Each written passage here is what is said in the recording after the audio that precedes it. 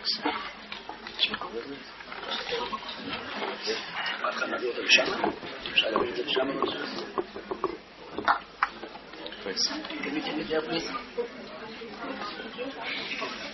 Thank you. Put it on the chair. Put it there.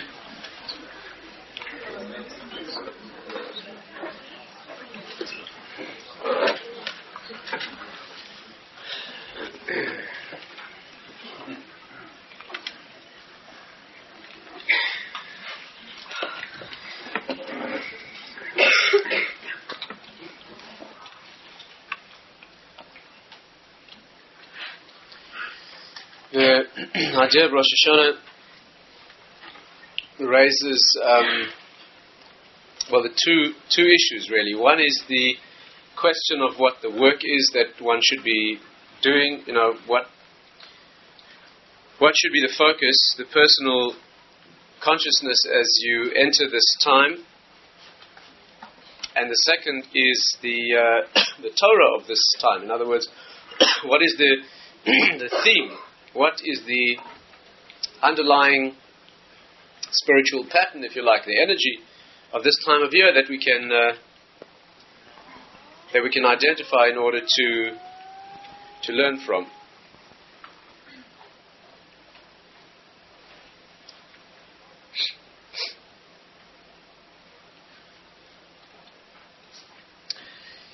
So you know that we've studied together many times the fact that in learning about the deeper areas of Torah thinking, or what you might call the non-halachic areas perhaps, although obviously that's an artificial division, there are some keys or codes, if you like, or themes, tools that we use in order to access this wisdom.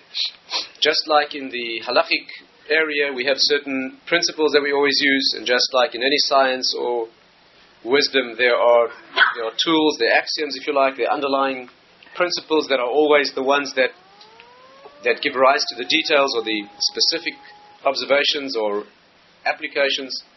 So in this area of Torah also there are such themes. And of course, to understand Torah correctly, to understand especially these areas of Torah, if you're not in control, if you haven't mastered the axioms, the underlying, the principles, if you like, the laws, as it were, in science we call them perhaps the laws, the natural laws, then the observing and studying the peripheral details is really not really a wisdom.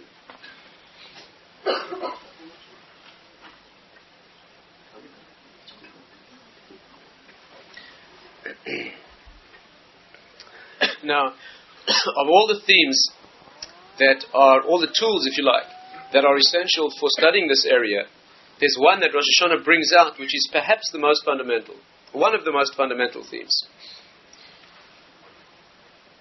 And that is the theme of how all processes unfold from their moment of conception, or moment of birth. There's a beginning that contains what comes later, and what comes later is a loyal development, or an authentic and loyal revelation of what was there in the first moment. Rosh Hashanah is the beginning of the year, and therefore, in a sense, it contains the rest of the year. The reason that it's a day of judgment is because on this day, the way you look, that means the judgment of Rosh Hashanah is that you get assessed, you get judged. The judgment means a self-assessment. It means there's a focus, a spiritual clarification that takes place on this day. And according to that, the rest of the year follows. What you get through the rest of the year depends on how you look on this day. That needs understanding in what dimension exactly, and how. Let's see if we can try and put our finger on this specifically. If it's true, we'll need to study this principle and then see its application and how Rosh Hashanah brings it home. If it's true, of course, then we should be able to see it in all the details, right? You look at the aspects of Rosh Hashanah that are manifest, the blowing of the shofar, the fact that it's the first day of the year, the mitzvah of tshuva, which we do at this time of year, even if not necessarily on Rosh Hashanah itself, but also that needs explanation. The things we say on Rosh Hashanah, the tefillah comprises what we call malchios, zichronos, and shofaros, right? Three things that we're aware of. Kingship, Hashem's rule, as it were. Zichronos, which is some system of memory. It needs understanding. and the shofar. We talk about it and we blow shofar. This year we won't, because being on Shabbos the first day we don't. It also needs explanation.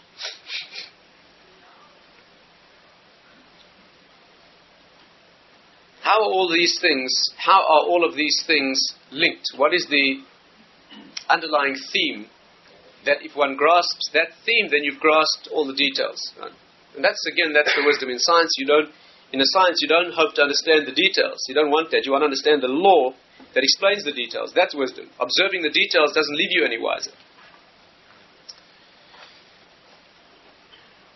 So first of all, let's try to speak out what that pattern is, and then let's try to apply it to these various dimensions of Rosh Hashanah. See if we can pull together a unified vision of what this thing is. The concept is that in any process, the process is not. There's not a sameness that is protracted throughout a process. The way a process works in Torah is that there's an unfolding. Right? The first moment is a moment of potency. The first moment is a moment that contains the rest. Right? After that moment, or that infinitesimal, or that moment that is not a moment, that moment before time begins, if you like. In there is contained the whole future, the destiny of what will be. What happens in the second moment is only a gilui, what we call a revelation of what was there in the first. And what the second contains is the rest of the process. And what the third moment is only what the second gave birth to, but contains the rest of the process, until finally the last moment contains nothing but itself. And nothing of its own at all.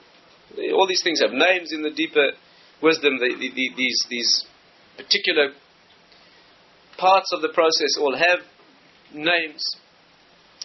We recognize concepts, but that's the idea. Why is it this way? We always ask why. We want to understand deeply, why is it this way? Because the world unfolds from an infinite source, which contains everything. The world unfolds in space and time from the ultimate source, which is Hashem. And therefore, in his being, as it were, is the totality of the world. That is where space will manifest, and therefore anything that manifests in space will be derived from that essence, and anything that manifests in time will come from there.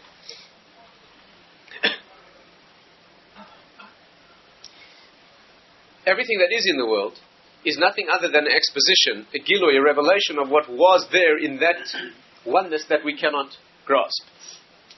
How do we see it in space? Let's look at this. Let's try and get this pattern clear. We need to approach it. This is a wisdom that the only way you can really grasp it is by approaching it from many different angles until the idea... You can't say the thing itself. We're talking about things that are before words, beyond words. Therefore, there are no words by definition for the thing. All you can do is you can move around it enough until you fall in. Then it's obvious. Let's try and follow it through on a few dimensions. How do we understand that all space, in the broadest possible sense, is derived from that infinite essence? One way you see many beautiful illustrations. One beautiful illustration is that one of the names we give to Hashem, one of the names that we use to denote Him is Hamakom, the place. Lest you think that He exists within space, so we give Him the name Hamakom, which means that He is the place of place. Space exists in Him. Right? And that's why we call Him Hamakom, the place. Right? We use that word in interesting occasions. One is in comforting mourners. Right? A mourner who thinks that a person with whom he was close, he or she, is now no longer in the same space, as he occupies. So we use this unusual word. We say, Hamakom Yenachem Eschem. May Hashem comfort you. May God comfort you. May Hashem comfort you. And we say, but how do we introduce? We say, Hamakom Yenachem. May the place of the world comfort you. What does that mean? And one of the ideas here is that in a broader sense, you do still occupy the same space. I mean, lest you think that neshama, that soul, is gone entirely to an unfathomable, unreachable place. There's a bigger place than this and that. And Hamakom Yenachem. Actually, the deep sources indicate that the word Makom adds up to 186. which is, very interestingly, the same number as the divine name for the letters multiplied by themselves. There's an interesting form of gematria in Hebrew. We discussed the idea before here that gematria, the numerical equivalents of the letters and the methodologies of using those are, let's try and put it into the terms we're using this evening. What's the wrong idea? People think gematria is some sort of numerology, playing with numbers and number games, word games, finding equivalences. Gematria is to Torah what scientific notation is to English. Gematria is to the verbal sequence of Torah description what scientific mathematical notation is to a verbal description. The Torah describes the word. The Torah describes the world, in verbal terms. You can read the text and it describes the world. But instead of reading the text, if you transpose those letters for numbers, right, according to the various systems of gematria, the Torah then turns out not to be a verbal document but a mathematical document, which more accurately describes the world. Just like it would be a scientist would not describe a physical phenomenon in verbal terms. You right, gematria? Yeah. A scientist would describe the world or an object, a phenomenon in scientific notation. It's much more specific. The world is contained. The world is contained in the Torah, and the Torah, as it were, is contained in these ideas. The form of gematria that involves taking a word and multiplying its numbers by themselves, each number by itself, the yud times yud, the hey times hey, the vav, etc. The meaning of that gematria is as follows. A word in Hebrew, when you take its numerical equivalent, that number is what the word is. But instead of taking the equivalent, you multiply each element by itself, you are looking at what it does when it expresses itself. Right? Are you with me? There are 7 basic elements to the world. But between Pesach and Shavuos, we count 49 days. What are we saying? That the full extent of reality is not only the 7 elements, but the fact that each of the 7 has 7 elements. Otherwise, you haven't described reality fully. Each contains 7, or each relates to all of the others as well as itself. And therefore, the full expression is really 49. Of course, once you've said that, you might as well say 49 times 7. But you have said that. Once you've indicated that the elements are true to themselves, you've set that process in motion. So when you want to know what a thing is in essence, you take the number. But when you want to know what the thing is not in essence, but what it produces when it operates, then you multiply the elements by themselves. Hashem's name, Yud Kei Vav Kei, which is the divine name that transcends the world, that we cannot grasp its essence, if you multiply the letters by themselves, you get the word Hamakom, the place. Meaning, his essence is what it is. But when it does what it intends to do, it then manifests as the place of the world. Of course, we don't mean physical place. We mean much more than that. We mean the possibility of existence. Right? Before anything, the deep sources say that just like before any object can exist, there must be a place for it. So too, before anything can exist, there must be the possibility of its existence. And Hashem is that possibility. All place emanates from that essence. And all time emanates from that essence. Where do we see this? You know, there's a well-known technique that you find many places, that we are saying that for example, we say it's well known that the whole Torah, Torah begins with the word Bereshit, right? In the beginning, Bereshit, 6 letters. There are many sources that indicate that you can find the whole Torah in that one single word. Right? You can find the whole Torah in that word. And there are many permutations of those letters and versions and all sorts of Torah writing that indicates that how you can find the rest of the Torah in those 6 letters. The Gaon of Vilna, who used to say that, they say he was once sitting at a Pidyon Haben. You know the mitzvah of the redemption of the firstborn? Pidyon Haben. So one of the Talmidim, one of the students, turned to the Gaon and said, Rebbe, you told us that the whole Torah is contained in the word Bereshit. Right? Where do we see Pidyon Haben? Where do we see the mitzvah of redemption of the firstborn? Where do we see it in that word? So the Gaon said, Ben Rishon Achash Loshim Yom Tifte. Right? Those are the 6 letters of the word Bereshit. It spells it out. Right? And the God could do that with every mitzvah in the Torah, show you where the first word has it. But it's not a game or cleverness. The concept is that if it is, it must have been there in the moment of beginning. Whatever child has must have been laid down when the genes coalesced. If the child has blue eyes, at the first moment that was coded for, when the eyes arrived as blue, it's only a revelation of what was already there in destiny.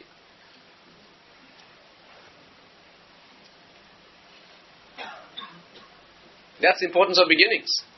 That's important of beginnings. Endings are important too. But the importance of a beginning is that it conditions, it presages, it builds the process. It sets the limits. And therefore the whole Torah is contained in the word Bereshit. Why does it begin with a base, for example? The second letter? Because here you're talking about the world in space and time. Right? You're talking about the creation of the world. So the first letter is the letter of two, not one. One is the spiritual letter. The Aleph is the spiritual letter. That comes before the world. We've discussed many times that idea. That an Aleph is silent because it's not yet in the world. Aleph in Hebrew means elevated, right? Aluf, Aleph, etc. The Aleph is two Yuds and a Vav. The Aleph is the spiritual letter. It's the Yud, the 10 mystical dimensions facing down from the higher world. The 10 mystical dimensions as they're reflected in this world. With the Vav, which is the letter of junction in Hebrew. Vav means in Hebrew and. Right? The Hebrew word Vav means a hook. So the Aleph is two Yuds and a Vav. And what's two Yuds and a Vav? 26. The number of the divine name. Yud Kei Vav Kei. It's all there in the Aleph. But the world begins with a bet, not with an Aleph, because you're talking about space and time. You're not talking about the spiritual world, you're talking about the finite world. That's already differentiated, broken down into multiplicity. It begins with a bet. But the 10 Commandments begin with an Aleph. When you look at the world in its chronological, geographical dimension, then you start with a bet. Right? When you look at the world in its spiritual dimension, then the whole Torah is not contained in the first word, it's contained in the 10 Commandments.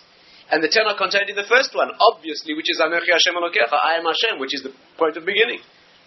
And all of that is contained in the first word, Anochi, I. And all of that's contained in the Aleph. Again, this technique is deep. This means that you always go back to the point of conception. And there you'll find everything. If you know how to look there, it's very compressed. It's very compressed there. You may do well to wait until it comes out later so you can see visibly what was there. But if you know how, you can get it out of the first moment.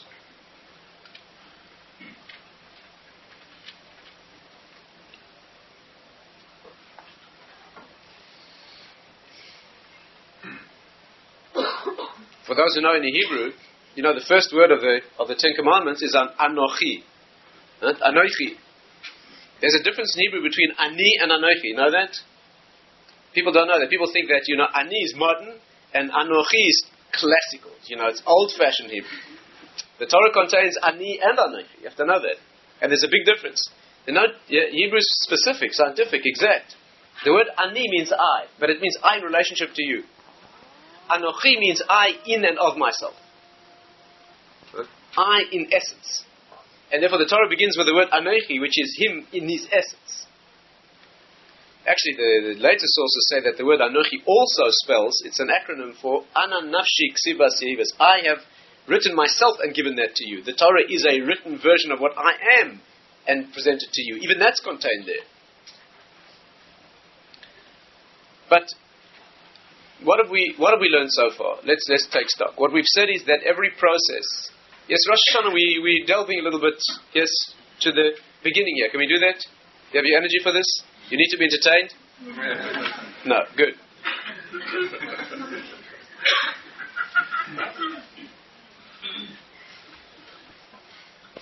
You want to delve beneath the surface, it takes thought. So,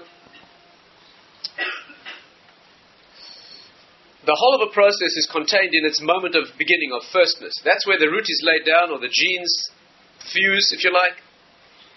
And it's not the case that you can cut the process anywhere and you see the same potency. It's not like that. The earlier you go, the closer you can push yourself back to the beginning, the more of a totality you see, and the more critical it is. Now, the example in the physical sciences, maybe in the world of medicine, for example, is that nobody serious about understanding the body would ever attempt to understand the body without going back to the embryology. Unless you understand what happened in pregnancy and how those structures unfolded and manifested, you haven't fully understood what you're looking at. And nobody would undertake a serious study of embryology these days without going back to genetics. Because unless you understood how the genes operate, then you really haven't understood what you're seeing. You push back as far as you can. And the further back you go, the more critical it is. If you take a person to make a scratch, you can make quite a large scratch without too much damage. But if you take an embryo that's developing and you make a scratch, it may have enormous consequences. And if you take an embryo at the stage when the genes are swimming into focus, at that moment the most infinitesimally small adjustment, just a molecule, could have far more far-reaching consequences than a big injury later. That's the way it is. Because when you get back to the beginning, you're approaching infinity. You're approaching the infinite source that contains everything. Even in the physical world, let alone in the source of the world.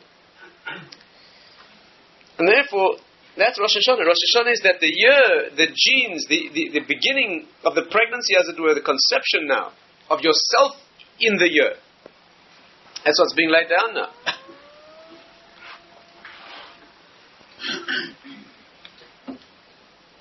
You know the word Shana in Hebrew? The word Shana means repetition and old. Shana in Hebrew, a year, means second. It means repeated or second. That which is... And the word Chodesh in Hebrew means Chadash, a month in Hebrew. It's an amazing thing. That's why we count by the moon, not by the sun. The sun is a year cycle, right? And that is old. That is Shana means it's already a second time, and a second, and again and again. But Chodesh, the month, the new moon, that's the Jewish woman, the woman of the Jewish people, which is the moon. That is already called Chodesh. Chodesh is Chadash. Rosh Hashanah is where the one and the other, yes, Rosh Hashanah, where the year begins, is a new month, yes, where the whole year has its conception. I mean, the practical side, obviously, is working on yourself to look like something on Rosh Hashanah. The masters of previous generations would not sleep on that day. At least not the first half of the day, when the judgment is taking place, as it were, because the year is being laid down now. You don't want to found your year and lay it down in unconsciousness. This is where you look perfect. Yeah? This is where you set the limits. This is where you get given what you need for the rest of the year. You get given what you need in terms of what you show you're capable of using. No father withholds from his child the tools that the child could well use. No father will give his child tools that are too powerful that the child will harm himself with. Not going to do that. As much as the child demonstrates that he can use the tools, we give him the tools. What parent would withhold any tool from a child who's capable of using it? You give everything he can. But the child calls it down. I mean, first there's an assessment of what can be maturely used. That's the day of Rosh Hashanah. You get looked at on Rosh Hashanah as you look in the next world, and then you get given in this world what you need according to what you look like there. You can make changes later. You can never make changes, but that's brutal surgery. You can make changes to the child later, yes, and especially when the child... But that's brutal. If blue eyes are coded for in the beginning, you want to change that later, that's major trauma. The way you adjust yourself on Rosh Hashanah, that's the elegant way to do it.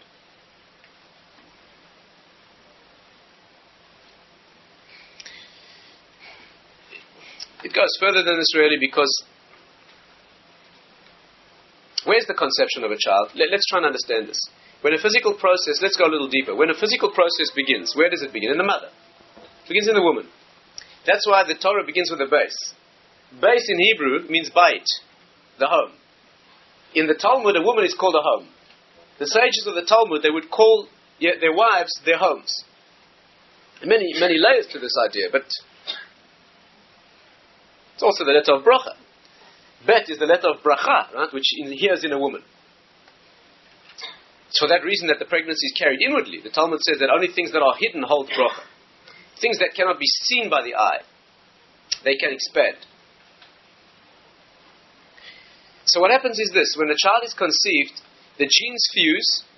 At which moment the destiny of when those two components fuse, what's being laid down now is the totality of the process. It just takes time until it's revealed. That's all. But really, if you think about it, it began with a man.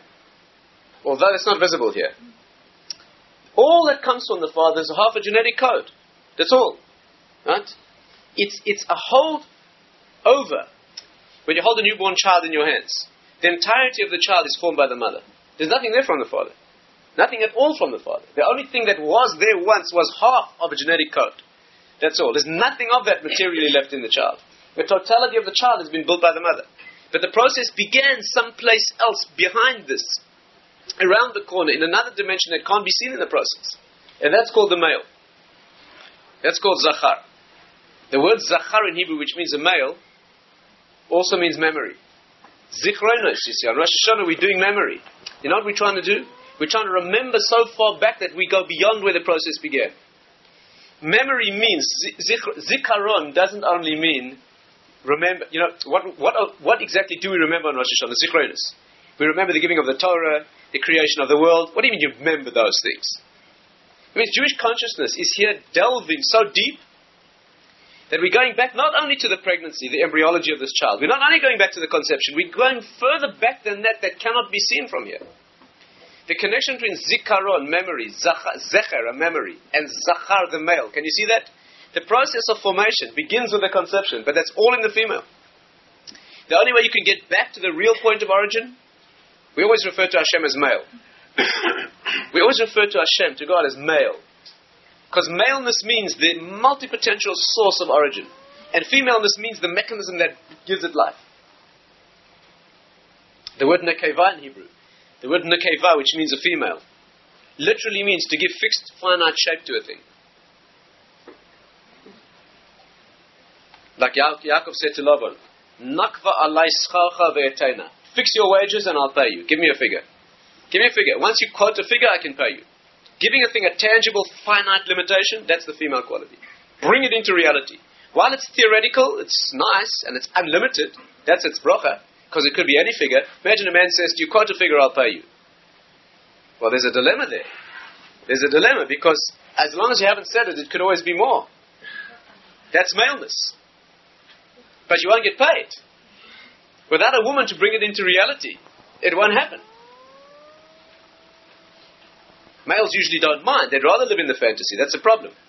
Men, so immature, you're so childish usually. They'd rather live in the fantasy of all the potentiality and never bring it down. Because when you bring it down, just this. Get married, you have just one. That's how the Western male is taught to think.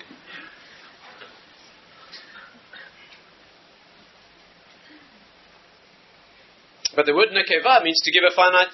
So that's it. When you quote a figure, so two things happen. One is it's frozen. You said your figure now, but now you get paid. That's why the word for nekeva in Hebrew means a curse also. Because curse in Hebrew doesn't mean something that disintegrates, or curse means a thing that is frozen solid, cannot expand. Huh? That's the talent and beauty of the woman, to give it reality, and that's the danger. And the talent and beauty of the male is to give the multi-potential infinite energy. And the danger of the male is it may never happen.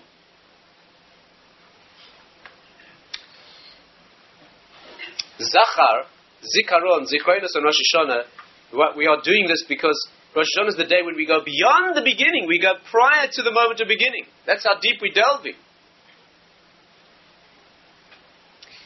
You know the word Zachar, which is male. What is the male? The male is only the memory of what the past was. Again, the woman builds the child.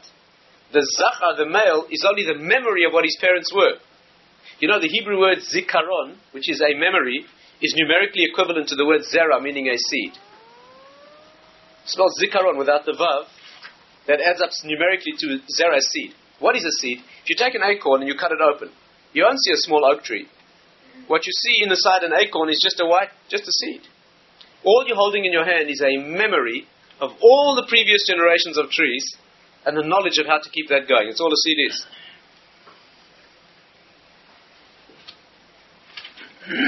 And that's Zichronis. Rosh Hashanah, the time when we go back to the beginning and we delve beyond that. After all, we're looking for the beginning of the world, and then we want to go beyond that. We're not interested in the beginning of the world. We want to know where it came from, which you can't see from here. But that's what a Jewish consciousness is. We're looking to see around corners. We want to go back before the beginning. You can go back to the base, which is the beginning of Rosh, but we don't want that. We want the Aleph of Anochi. That's where we want to go. And that's silent. They doesn't speak in the world. Not visible from here. That's what Zichronis is. Let's go a little bit further. What's the mitzvah of Rosh Hashanah? The shofar. We blow a shofar. So the unskilled, the unschooled ear, shofar, what does it have to do with anything? It's a sound, it's a mitzvah. What's the connection? Let's understand this deeply. Let's apply our usual tools. Study the idea, let's look at the word. What is the shofar? What is the shofar? And incidentally, why don't we blow it on Shabbos? Needs explanation too. The shofar is some of the elements of this idea we've discussed before, but let's try and just pull together the threads that we need for this application. The shofar is the root of sound. You see, when you express yourself, speech is a mechanism that starts. The root of speech is the voice. Actually, there's a deeper root, but a silent root. That's the breath. The breath that begins where the heart and lungs are, the essence of the person. That's called neshima. Neshima in Hebrew, the breath, and neshama, the soul, are virtually the same word. But that's completely silent. Expression, although that drives expression. It's from the essence of the person. But the beginning of expression itself, that can be heard, anything that manifests as speech, that begins with a voice. And the voice is formed here. After the voice, it's moved into the mouth, and then it starts to get packaged into words. But the root of that communication is the voice itself. When you listen to someone speaking, you hear two things. You hear the voice, and you hear the words. And the truth is, the voice speaks more truly than the words. The words, even if the words are true, they're inadequate. The words are inadequate. The words are always packaged bits and pieces that words can never say the thing. At best, the words can mislead less. You can talk about the thing, but you can't say the thing itself. The only hope you have is the voice. The words, you see, when words come down into the fixed dimension, the world that already constrains them into little packages, and what you wish to convey with those little packages is the way you understand what it is you're saying, which is far larger than any package could hold. How can the words say that? You know when people really communicate? When they don't have to speak at all. Then there's a chance of communication. But if you have to explain yourself, you might as well, and if you have to explain yourself in a lot of words, you might as well forget it, because you'll definitely be misunderstood. Definitely.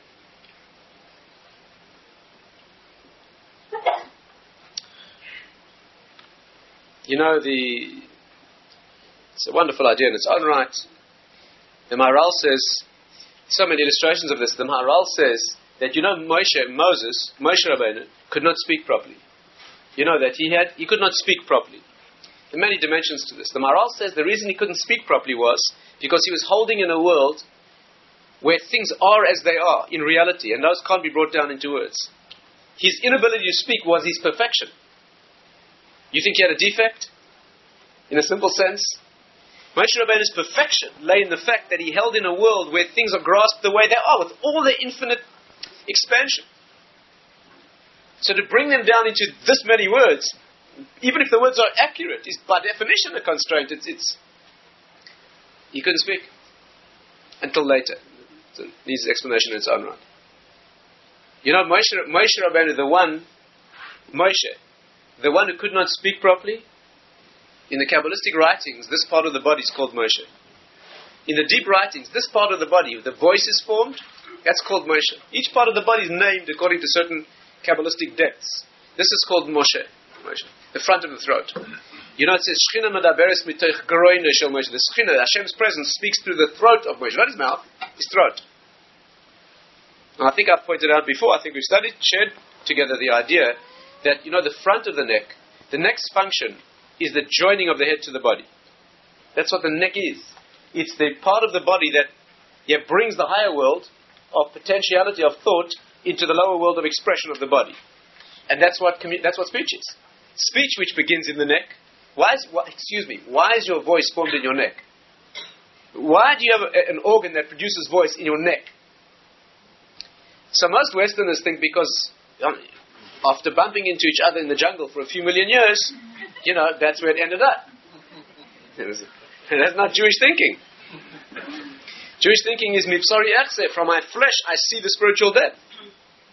It's for a reason. The reason you have a neck is because there has to be a junction between the infinite unexpressed world of thought and the bodily world of expression. The Hebrew word diburin, you have to know this. The Hebrew word dibur, which means speech, doesn't literally mean speech. The Hebrew word dabar, that root in Hebrew, means translation of potential energy into actual manifestation. Like it says, Yad Be'er Amim Tachtenu. Right? Yad Be'er, it's got nothing to do with speaking. It means one energy controlling another, bringing into expression. Right? In Aramaic, Dabar means to take and place. Dabarinu, he took and placed them. Dabar echad lador means a leader of a generation. Dabar, that's what it is, dibur. It's the translation. Of course, the mouth does that best. The voice and mouth. Because you're taking an idea, an abstraction, and expressing it into its most subtle, least physical form in the world. So speech is the most beautiful expression of this. But that's why it's in the neck, and that's what speech is. And of course, it's the front of the neck, which is, the front of a structure in the spiritual world is always its side of elevation, of spirituality, of kedusha. And the back is always the side of contamination and loneliness. Right? Like we say, Elohim acherim, other gods, the acherim is the same as achoraim, the back of. That's why the front is the side of relationship and recognition, and the back is the side of darkness and excretion. Right? That's what it is. And that's why in Hebrew, this part of the body is called Moshe, the voice of the world. He brings the Torah to the world. The voice of Hashem speaks through his throat. He is this.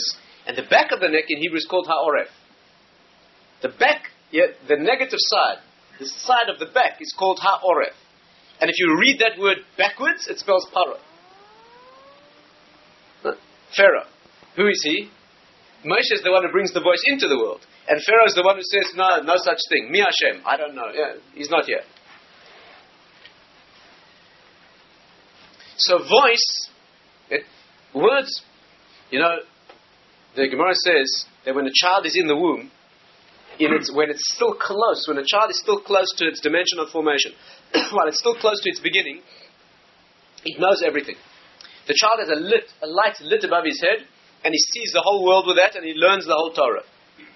As he's born, he gets a blow on the mouth. Ba Malach, an angel comes, Vesatra al Piv, he gets a blow in his mouth, and Meshakra, he forgets the whole Torah. And he's born a simple child, doesn't know anything. The Maharal says an amazing thing. What is the blow on the mouth? If you wish to make someone forget something, you give them a blow on the head. You don't blow on the mouth. What does that mean? Says the Maharal, the blow on the mouth is the gift of speech.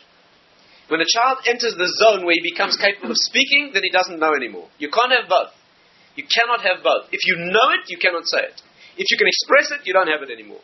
If you can express it, all you have is how much can be. You can have that very clearly. It's a very good exercise to express, because then you really know if you understood. But all you understood is what you say. What comes behind that, the infinite dimension, the reality of the thing, you can't say. If you have that, you can't express it. The Balei Musa say that if you understand something deep in Torah, don't say it. Because as soon as you condense it into words, you lose it.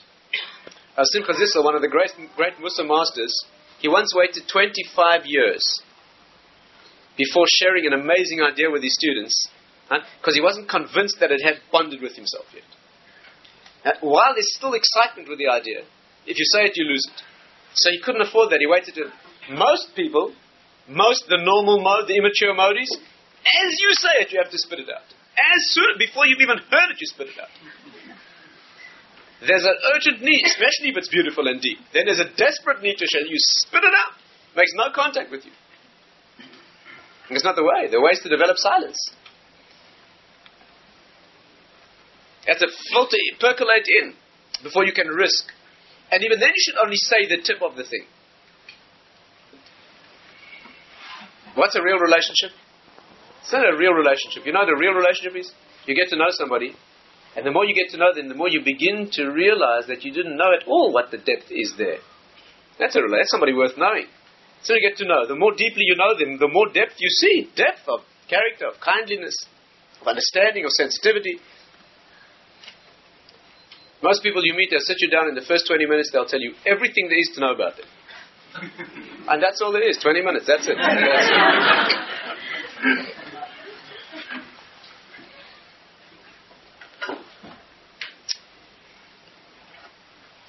The genuine dimension of the human being is that which cannot be expressed.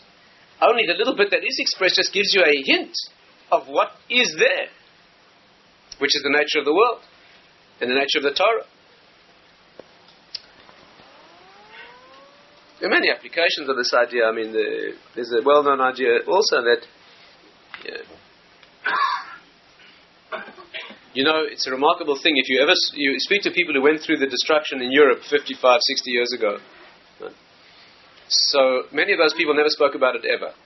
Now that you speak to the families of such people, they'll tell you, my mother never mentioned it ever. My grandmother, we could never get it out of her. Not a word, ever. Very, very common thing. Many people think that the reason that they could not speak about those horrific experiences were because it is too painful. They don't want to open that area. Too much scar, too much... That's not the reason. That is not the reason. That's not the reason. The reason that those people never spoke about it was because you could not say those things. There aren't words for that. The enormity of that, the inexplicable enormity, the completely senseless, enormous brutality.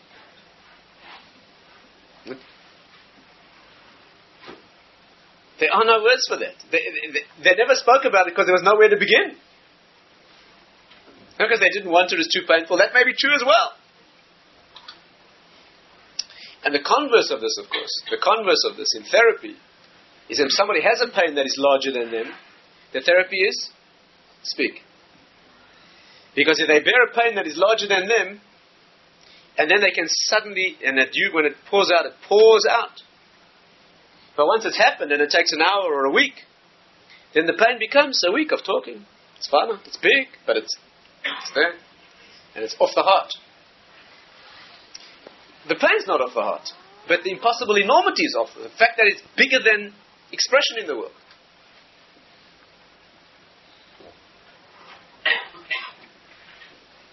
That's the words. The words can't say it, but the voice can. The voice can. The voice, and sensitive people don't listen to the words, they listen to the voice. Because, you know, the way this is put in the sources that talk about it, is that what comes before the world is the Aleph. We said that, right? Aleph. In the sources that talk this way, they say the Aleph is the Neshama. Aleph is the spiritual letter. That's why it's silent. And that's why it means one and it's Hashem's number and so forth. What are the next three letters in Hebrew? Bet, Gimel, Dalet. That spells Beged. Beged means a garment. The next three letters in sequence spell a garment. The notion in the sources that talk this way is that there's always an invisible spiritual core, and then what covers that is the garment. And a garment is called a levush, or a beged. A garment has two characteristics. It hides what's inside and it reveals what's inside. The king wears royal garments.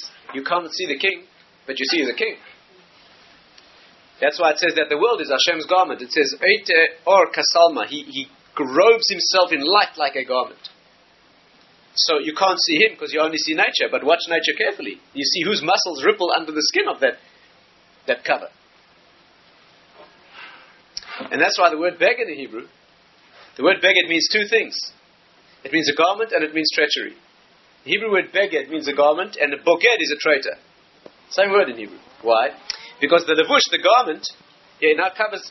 So now the question is the garment the same as what's being reflected outside, the same as what's inside? Is a problem. The voice is the thing itself. But the words, it's debatable, questionable. And therefore you need to listen to the voice too, not the words. You know, when the Torah deals with prophecy, it talks about voice, not words. Know that? When Sarah had an insight, prophetic insight into the nature of her child, and her great husband Abraham, did not have her insight, and Hashem wanted to inform him that his wife was right. So the expression the Torah uses is Shma b'kolah, listen to her voice. It doesn't say listen to her words. The natural thing is to say, listen to her words. Somebody's telling you words of wisdom. Accurate, right, correct. Listen to the words. It doesn't say that. Listen to her voice. And then he heard that there's a prophetic depth. When Hashem says to the prophet to go and cry out against the people of Yerushalayim, he says, Kra begaroin al tafsoch. Cry out in your throat. Do not hold back. Not your mouth. In the words they want here. No amount of words can say what the scream of a child in the night can convey. There's no doubt about that. Words are always doubtful. Always. Are they carrying the meaning that these garments? But that's not mistakable. If you hear a scream like that, there's no duplicity. That's what the shofar is. The shofar is the scream of the child in the Jewish people. It's that sound that wells up from the purity. And that's why the law of the blowing of the shofar is it must sound like a wail. The Talmudic discussion of the laws of shofar are only which type of cry it has to be. A long wail or a broken sob. What's being said here? It's not just the sob of a neshama that squeezes itself in tshuva. But it's the sound. You know what the word tshuva means? To return. Teshuvah, repentance. In English it means repentance. But in Hebrew it means to go back. The shofar is going back, that's what it is. You can't do that with words. You messed up the words. Even if you try. You know how badly you used words? You spend the whole year using words that are unclean, that are inaccurate, that are devious, that are unnecessary at best. Now you want to turn around and speak. You just sullied and soiled the tool. But a cry will do it. And the shofar, therefore, the shofar is going back to the root of what expression is. That we don't want articulate words. Those are hopeless. You know, the word shofar in Hebrew means a few things. Amazing thing. The word shofar means a shofar. It also means to build and correct. You know that? L'shaper in Hebrew. L'shaper means to correct and to beautify. Shapirei Yerushalayim, the Talmud says, the beautiful people of Jerusalem. Shapir in Hebrew means correct or beautiful.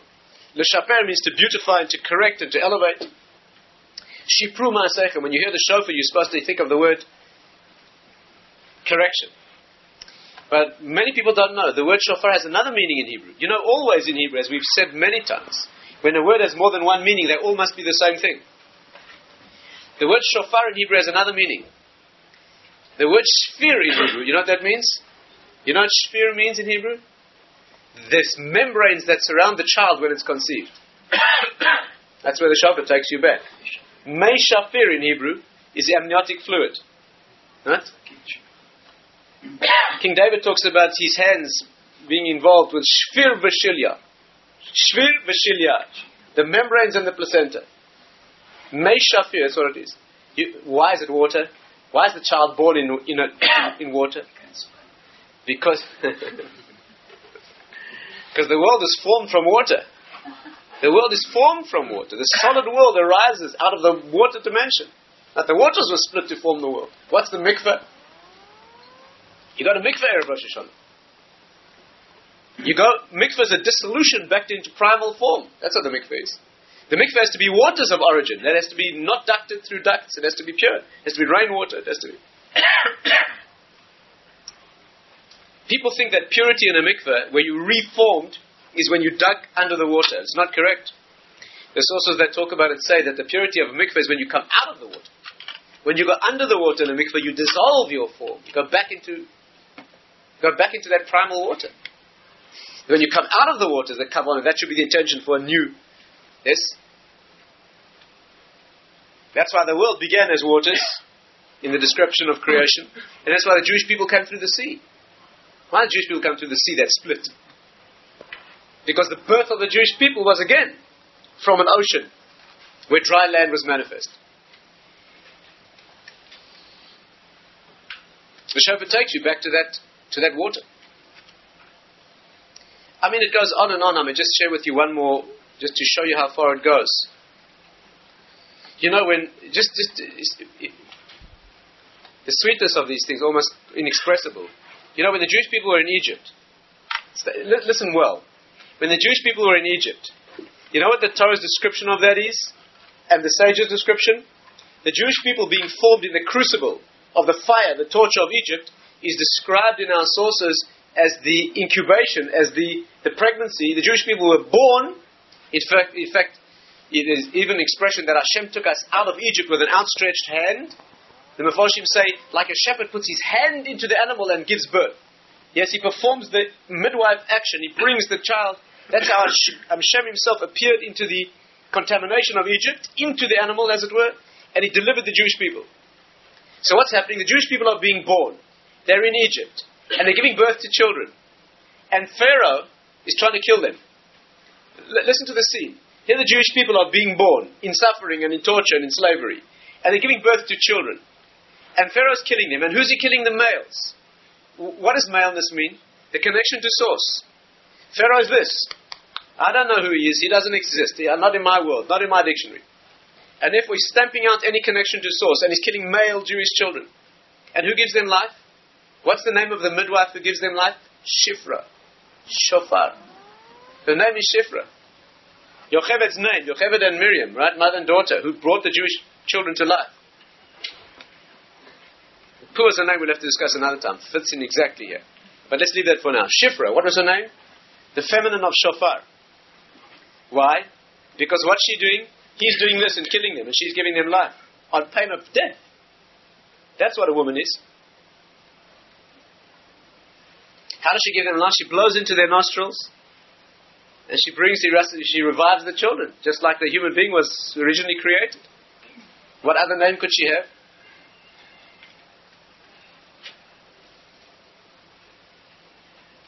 And that's what it is. When you hear the shofar on Rosh Hashana, it's not just a mitzvah. There would be enough. When you hear the shofar on Rosh Hashana, what should you think of? Giving of the Torah, that birth of the Jewish people. You're supposed to think of Tchias HaMeisim, the resurrection of the dead, which will be to the sound of the shofar. You look in your Machzor, you'll see Rav Sadia Gaon there. He gives 10 manifestations of shofar. You know, there are 10 times in history that the shofar is blown. The sound of the shofar accompanies 10 events in history. One we haven't heard yet. The Messianic birth, right? The Messianic advent and the resurrection. And all of those sounds are birth sounds. Where something new comes into the world. The giving of the Torah, coronation of a king, is to trumpets, the terror of war, the sirens, a shock back to reality. Not an easy thing if you ever lived in a country where air raid sirens are real. Not simple. And when the graves open, and incidentally, the Hebrew word for a grave and a womb are the same. Know that? The kever in Hebrew, which means a grave, the sages used that word for the womb. That's why the word kever in Hebrew means a grave. You rearrange the letters, it spells rekev, which means to disintegrate. And rearrange the letters again, it spells karov, which means to bring close, korban.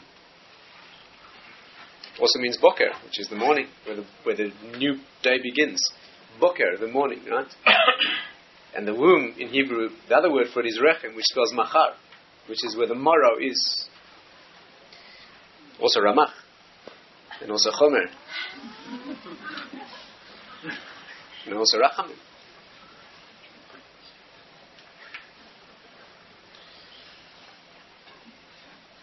The womb is 248. There are 248 limbs in the body that are formed in the womb. And Abraham, the name Abraham, is 248. It's the inception or conception of the Jewish people. But that's what shofar is. So that is Zichronos. We're trying to go back in time to remember that sound. In fact, the Chazal say that when the child is born, he takes an oath. You know that? As the child's about to be born, he makes an oath. They swear you an oath. You are sworn an oath as you're about to be born. And the oath is Tiyeh Tzadik v'al Tiyeh Rosh. You have to be a Tzadik and not a Rosh. You make an oath. You're put into the world to be righteous, to be good. And they force an oath on you. And the test of the rest of your life is whether you live up to that, what you swore.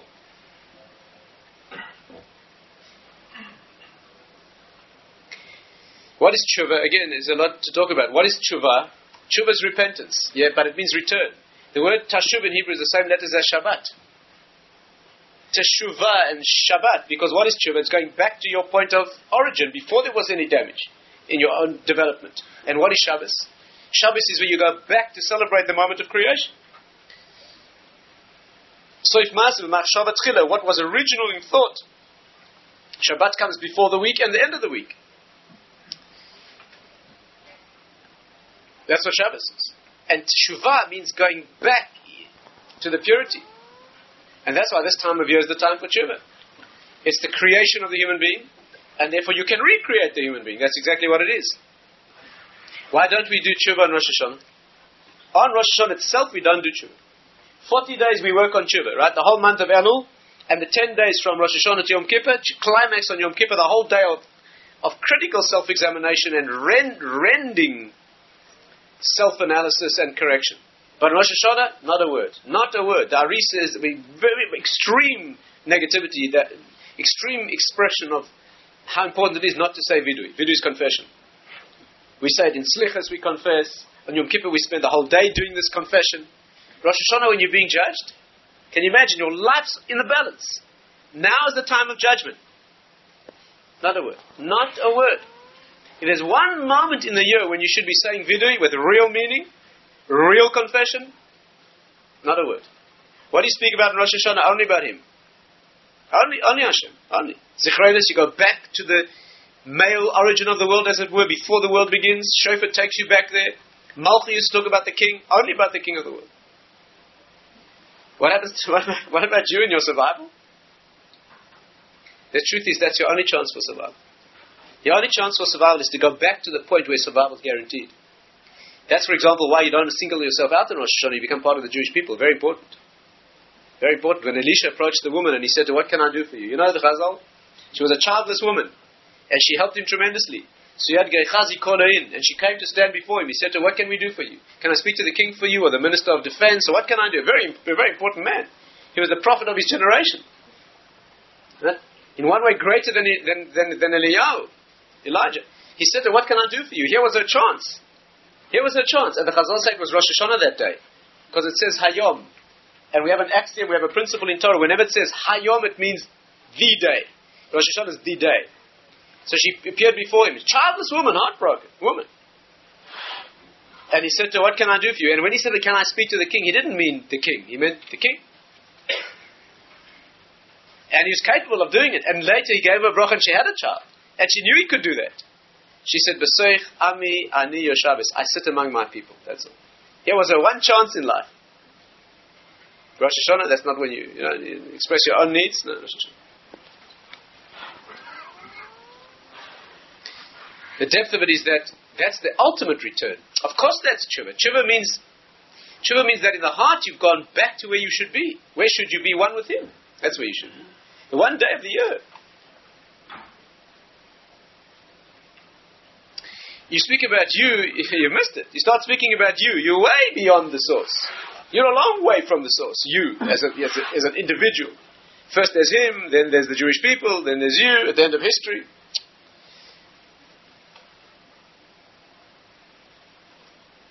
Tshuva you can do in your heart. Do in your heart. Minchas Chinuch asked the question, why? You want to correct yourself on Rosh Hashanah when you're being judged. So where's the vidui? Where's the confession? And he shows that you can do tshuva without confession. You can be a new person, be a tzaddik. You can be a tzaddik without confession.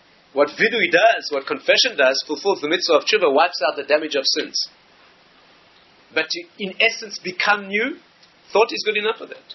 What is thought? The point of your origin of consciousness. You change there, you become new. That's the idea. And all the mitzvahs and all the consciousness, all the tefillahs, all the work of Rosh Hashanah is nothing other than going back to that point of origin. The real point of origin. Back before the point of origin. If you can say such a thing. Let's just add a word of practicality. Can we do that? Yes, a few minutes. Let's just look at let's try and understand this. This is an idea. What should you think? What should you do or decide? What should you work on? People say, Rosh Hashanah, what should I work on? What should I take on? It's a New Year resolution. You know where they got that from? New Year resolutions that no one ever keeps.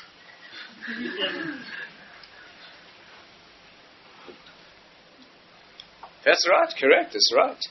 So what should it be? What should you take on? What should you take on Rosh Hashanah? Let's think about it. Which mitzvah? What should you take on? Lashon Hara maybe, learning more. Those all go to the root. All the mitzvahs. What should you take on? So the Rambam says an amazing thing. I won't go into all the details now, but the Rambam says that when you stand on Rosh Hashanah, you're poised on a knife edge. He says you should see yourself as poised on a knife edge of 50% mitzvahs and 50% averos. 50% mitzvahs and 50% positive actions, but it doesn't only mean number, it means weight. You should regard yourself as on the knife edge, that half your actions have been negative, half positive, and one positive action will tilt the balance. In addition, your city is regarded as being 50-50, the country you live in, and all humanity also 50-50, and it all depends on you. And if you do one mitzvah that day, you shift the balance, you get one credit, as it were. the whole thing cascades into positivity and you save the world. That's what he says. And then he says that almost all human beings, virtually all human beings, are exactly 50-50. Now that begs any understanding. What are the statistical probabilities that anybody will be exactly 50-50? What does he mean? What does he mean most people are exactly half-half? Half positive, half mitzvahs and half averos. First of all, is this sort of a number game? You know, like who dies with the most points? You know, mitzvahs, that's what it means? 50. Secondly, the Rambam says that if you have 51% mitzvahs, you call it tzaddik gamur. Tzaddik, righteous individual. 51%? That means you've got 49% black. And you call it tzaddik, righteous? And conversely, if you have 49% mitzvahs, that's 51% negativity, you call the Rosh gamur. Die immediately. Sealed in the book of death. Why? And how does it go according to majorities? You have to pay for everything. There are plenty of places in Torah that indicate that the slightest sin has to be paid for. And the most infinitesimal mitzvah gets infinite reward. So what does it mean? It goes 51%, that's it, finished. 51% this side, eternal. What's going on?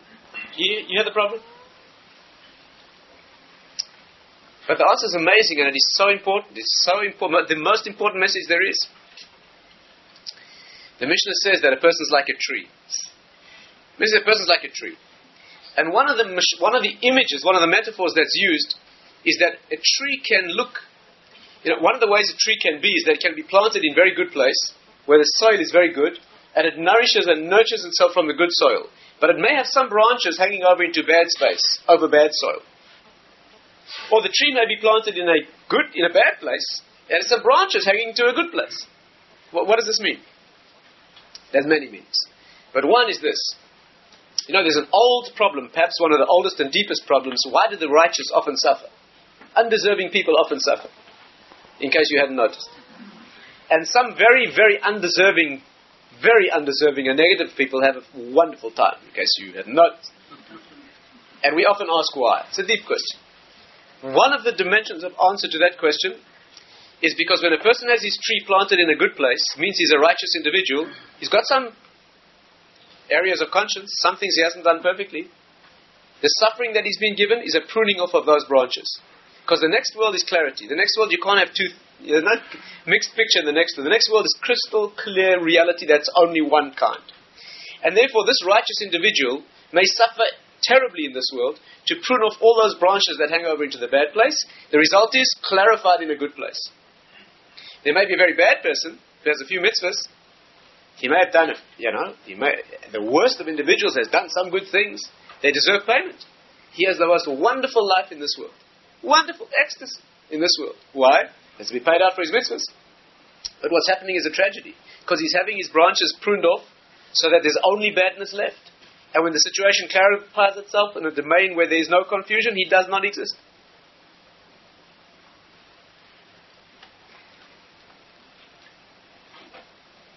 One of the questions they ask about this is, that's not fair. That's not fair. Why? Because a righteous person suffering in this world is fair. Why? Because the sufferings are temporary. And no matter how long you live and how badly you suffer, it's a temporary world. Your life goes by. So you suffer through those years, long years. But the reward is eternity. But the converse doesn't appear to be true. The converse is a person who is bad. Where's his goodness paid out? In a finite world? His infinite worth of mitzvahs. Do you know what a mitzvah's worth? Mitzvahs mean that you become one with Hashem. The Hebrew word mitzvah means to be together. Like tzevet and betzavta chada. So mitzvah's worth infinity. The principle is schar mitzvah b'hayal maleka. There's no reward for a mitzvah in this world. You know why mitzvahs are not rewarded in this world normally? Because there's not enough currency in this world to pay for them. The smallest penny that you gave to the correct place which formed a mitzvah, the reward's not a penny, the reward's infinite. Our sources say that the reason you get no reward for a mitzvah in this world is because, you know what it's like, a mitzvah? Having a mitzvah in your hand is like £1 million check. And you're traveling through a little town where the whole town consists of one little shack. And that shack is the general store, and it's the post office, and it's the bank, and it's everything. And you're traveling through this town, you have £1 million check, and you're thirsty. So you stop in for a drink and you ask the man to change your £1 million check. So after they resuscitate him, he tells you he's never seen that much money in his life. And you remain thirsty because your money's worthless. But when you get back to the big city that you're traveling to, you walk into any bank, they'll cash it for you. This world is the smallest of little huts, where the mitzvah that you hold in your hand, they couldn't begin to think of cashing. And that's why you get paid in a world where they can, not here. So here's this individual who's done a few mitzvahs, this black individual, but he's done a few mitzvahs. Mitzvahs are infinite. And what does he get? What does he get? A few years of pleasure, yachts on the Caribbean and a few other nothings. That's unfair. And the answer is, you only get what you generate. Hashem would love to give him infinite value for his mitzvahs. Hashem would love to pay him out for his mitzvahs in the world of infinity, but he's not there. He sold that. Being a black negative individual means one who's invested in the finite and physicality. So he sold that. He's not there. Never all he can get is this world. It's not that it's not fair. It's tragedy. But this is the basic idea. Now, so when the Rambam says like this, your tree can be here and you have branches there. Your tree can be there and branches here. And there's an accounting and a branch and a pruning and a... When the Rambam says that most people, listen well. When he tells you that most people are 50-50, the Rambam does not mean that most people on earth have exactly 50.00% mitzvahs, and just so happens that they have 50.0% averos. That's not what he means. He means most people's tree is planted on the neutral line on which they were born, and they've never moved their tree. That's what he means. They've never made a policy decision about what they're here for. They've never decided, I'm a tzaddik or I'm a Rosha. Yeah? How many people on earth have decided they're a Rosha? I'm here for evil. Very, very uncommon. Most of those people who really are will tell you it's mitzvahs. It's mitzvahs? What do you mean? I didn't pay for this. You've got a whole world of rationalizations. Almost nobody, normal, makes a policy decision to move himself and to be a Rosha. But you know what? Almost nobody makes a decision to be a tzaddik. Most people on earth, probably 99.9999 people on earth, are born in the null position, like everyone is, and they never move it. Mitzvahs come their way, they're available. Do a good deed, why not? Sharp opportunities come their way, take a chance. Available if they can. And they accumulate mitzvahs and averos, but the tree stays planted firmly where it was originally. And no, Rosh Hashana is the time for moving your tree. That's what he means. He doesn't mean one more mitzvah. One more twig. There's no time for that on Rosh Hashana. There's no time on that day to start figuring out all the branches. They've got time for that.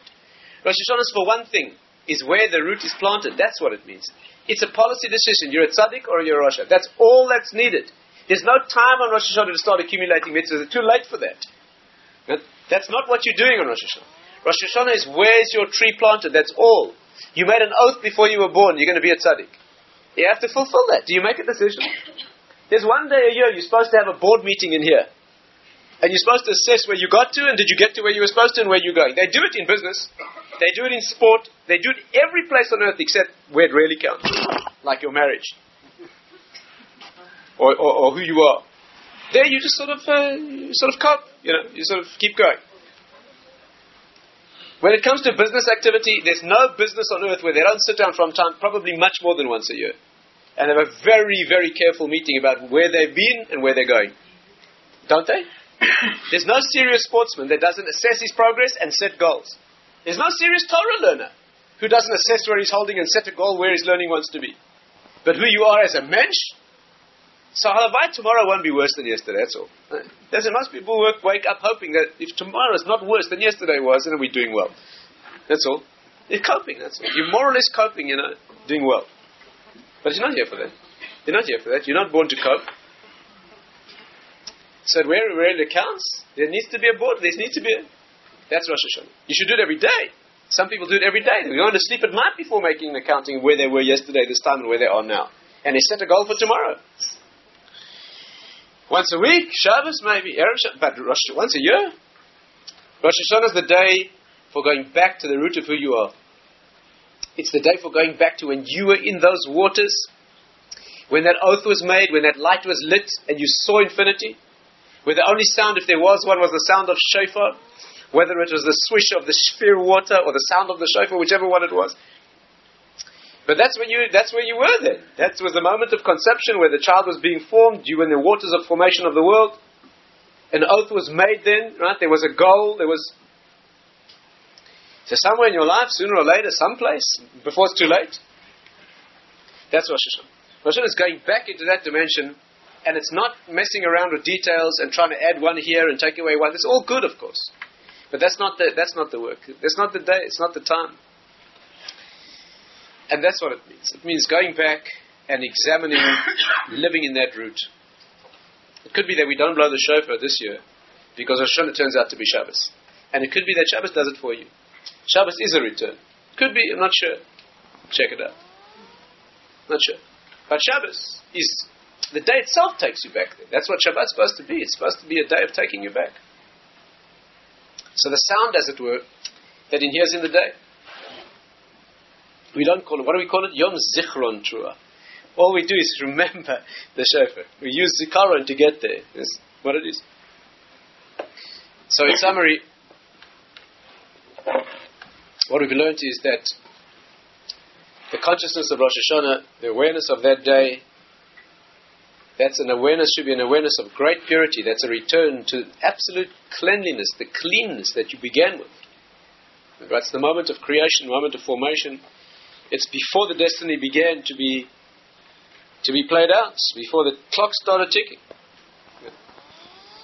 And because it's a return to that state, it's a return to that energy. And you can go back into that state and you can reform a year. And the year can be entirely different, completely different. Completely different. You may wake up the next morning, the world looks more or less the same, but it's different writing in the book. Your name, your name's in a book now. You don't show that book. They don't show you that book. But your name's been written. And you're either alive or not. And therefore, that is the work. The work is the work of choosing life, of going back into that point of origin and generating a rebirth.